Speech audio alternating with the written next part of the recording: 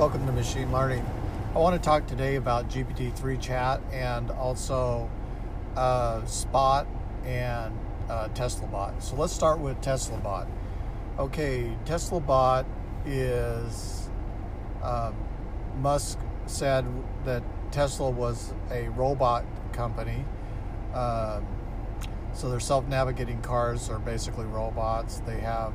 They make decisions, they do probabilistic navigation pathways, they do object recognition, and they also can detect different rules for it, like for example navigating an intersection. So it basically is exploring its world. The robot, the car, is exploring its world and learning. And it's collectively learning by gathering data in the super centers, and then it's transmitting that data down to each one of the FSD computers. And they have different upgrades that allow the robot or the car to do additional features. Okay, so then the question is what is the usefulness of the TeslaBot? Well, it's taken an anthropomorphic form, a human form, and they said that, well, we'll use it to do dangerous things. Okay, but if it was to increase productivity, it would probably take a different form than a human form. Even though you would have bipedal motion, you have the dexterity of the hand and fingers, but if we take a case in point, like look at the mail sorter, it's doing real rapid scanning of the mail, getting the address, getting the zip code, and then routing that down into different channels. And they didn't put 20 robots on an assembly line to do this. Okay, so the form was a different than a human form for doing the mail sorting. So the point is that if you're going to take a form, it'd probably be one that would fit the function of maximum efficiency to get an increase in productivity. All right, so that takes us to the next one, which is Spot. Okay, what is Spot? It's a robot. It's a robot dog. It can do crawl, which means it can keep 3 legs on contact with the ground surface. It doesn't talk, but it can do different things like roll over. If it falls down, it can get back up.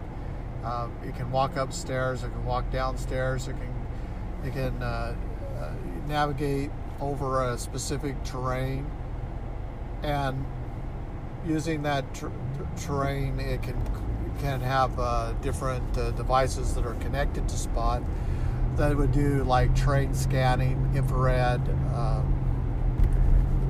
ultrasound, whatever the devices are, LiDAR, and collect and create a 3D map. So the question is okay, why would you spend $70,000 for the robot? Well, maybe it's to map out different terrains, different weather conditions that would be kind of painful for humans to do. I mean, if you're, say, like it was really cold outside and you had to walk through a large facility, maybe you would rather have Spot go do that task, because it's kind of a menial task, but it needs to be done fairly frequently. So maybe 3 times a day he walks through the site and recreates the map, and then an engineer is studying the map to see what things have changed and so forth. Okay, so in essence what it is it's a really advanced Mars rover. Okay, because it has a vision system, it has cameras on the front, on the side, and in the back, and it can do different things like it can hop. But its usefulness to doing the hopping was more kind of just to show its dexterity and its coordination. Maybe there's going to be future upgrades where that it can the hopping will actually be useful. Perhaps it could learn how to skip, or it could stand upright. And it also has an appendage where you can put an arm on it so it can open doors, and that kind of like was really weird on the internet to watch a robot open a door. But yeah, the Spot can open the door, and it can carry different payloads, like it can carry your tools, it can carry heavy things up to a certain weight. But that wasn't its main design, as to be a workhorse. There's other Boston Dynamic products that are more of a workhorse. All right, so, but it doesn't have voice recognition. You don't speak to it, and it doesn't speak back to you, and it doesn't do behaviors autonomously based on voice command. And so I think they're really missing out there, and that has to be something that is incorporated. So based on artificial stupidity, the theory of artificial stupidity, basically voice recognition is going to be the future. So you're going to have networks and voice recognition. Those are the two big things for AI. Everything else is just kind of trivial. Okay, so how would that work? Well, GPT-3, it can summarize, it can understand you. It has a background in psychology, so as you talk to it, it can respond back to you and give you advice. And actually, it's a very good listener, and you have to pay attention to what it's saying, because sometimes it brings up very thoughtful things in its replies. So it's not trying to win you over. It's not trying to be your friend. It's trying to give you accurate, concise information that's relevant to what you're saying. And so it doesn't waste words in its reply.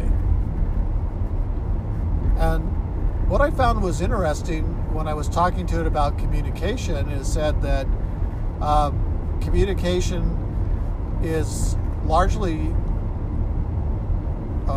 being able to listen effectively. And one of the things to listen effectively is not to be afraid of the other person. And apparently people are afraid something is going to go wrong when they're talking to someone. So the first thing when they start a conversation, they're apprehensive already and are afraid that something's going to go wrong. There's something wrong that's going to be said wrong, something is going to be said critical of them or whatever, but they're afraid that something's going to go wrong. And so you have to start off with the premise when you're in a conversation of trust. And then you have to believe that it's important to understand or comprehend what the other person is saying. And then also, once you comprehend what they're saying, then be able to be open-minded, where you believe that there are an infinite number of perceptions, and you're just trying to find the best perception or the best probability to make sense of what's being said. And so there doesn't become lies. People aren't lying to you. There are statements that they make that are in error. They're not factually correct. And so I guess in that sense, if you said that was a lie, where they had malice or they had some bad intent or desired to cause harm to you, then that would be a lie. But most people are not communicating to deceive or to mislead people. Otherwise, there would be this constant disbelief in everything that a person said. I once had a friend who never could accept anything that you said. He always thought you were making it up or trying to fool him, and he was just very suspicious of everything that you said. And that's a hard way to work, because you're in a business environment, you're communicating fairly fast, and you have to trust that individual that they know what they're saying, they know what they're talking about, and what they say is important. So it's in your best interest to understand and comprehend the other person. And what's fascinating with the GPT-3 chat is that it seems to be able to quickly and efficiently get to what you need, and then ask you basically, is there anything else it can help you with? And if it looks like the conversation isn't moving into something that's interesting to it, it just says that I'm busy and I have other things to do, and asks to go, and you say, is it time for you to go? And it says, yes, I need to go. So those are the kind of things I think are really interesting about GPT-3. Another thing that I find interesting about it is that I think that people are in for a very pleasant surprise once AI starts to communicate, because we've been having very primitive communications with Siri, and it can do very limited tasks for us, and it doesn't do things that are really useful in business. But AI will. It can write code, it can analyze data, it can gather data, it can watch for when that data arrives, it can then clean the data, it can process the data, it can draw patterns from the data, and then it can present the data. And so I think that the AI will be something of a more useful tool than even a data scientist, because you're going through complex requirements gathering, and once you have NLP, it understands your requirements at a very high level, and then it can figure out at a low level all of the technical how-to, and so it can create these long pipelines of tasks and processes that can be used to explain the high-level requirement. And so I'm starting to see that pattern, especially with GPT-3 writing Python code, where I had it today. I had it write out a pipeline for an MLP classifier for the iris data using a 13 node neural net, where it was 3 layers, and it got 97% accuracy. But then I told it to plot it out, and it didn't quite understand that. So you have to explain kind of what I mean by plot it out. So then I just took it and told it just to plot the iris data, and it did really well. It found the 3 different species, and it plotted it using a color map on a scatter plot, and used the species as the primary colors. And then I was like, well, now how do I get that with my test data? And so I've got to go back, and I have to figure out the structure of how the data and the iris data was organized, so it wasn't a data frame. It's another thing, I can't remember the title of it, but it's it's kind of like packages inside of a module, and so you can access the features layer, you can access the target layer, you can access the data layer, and it's all separated into these components.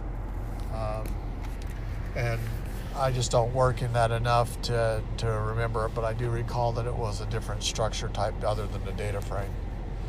Okay, well, so that's my thoughts on GPT-3 chat and Tesla bot and Spot.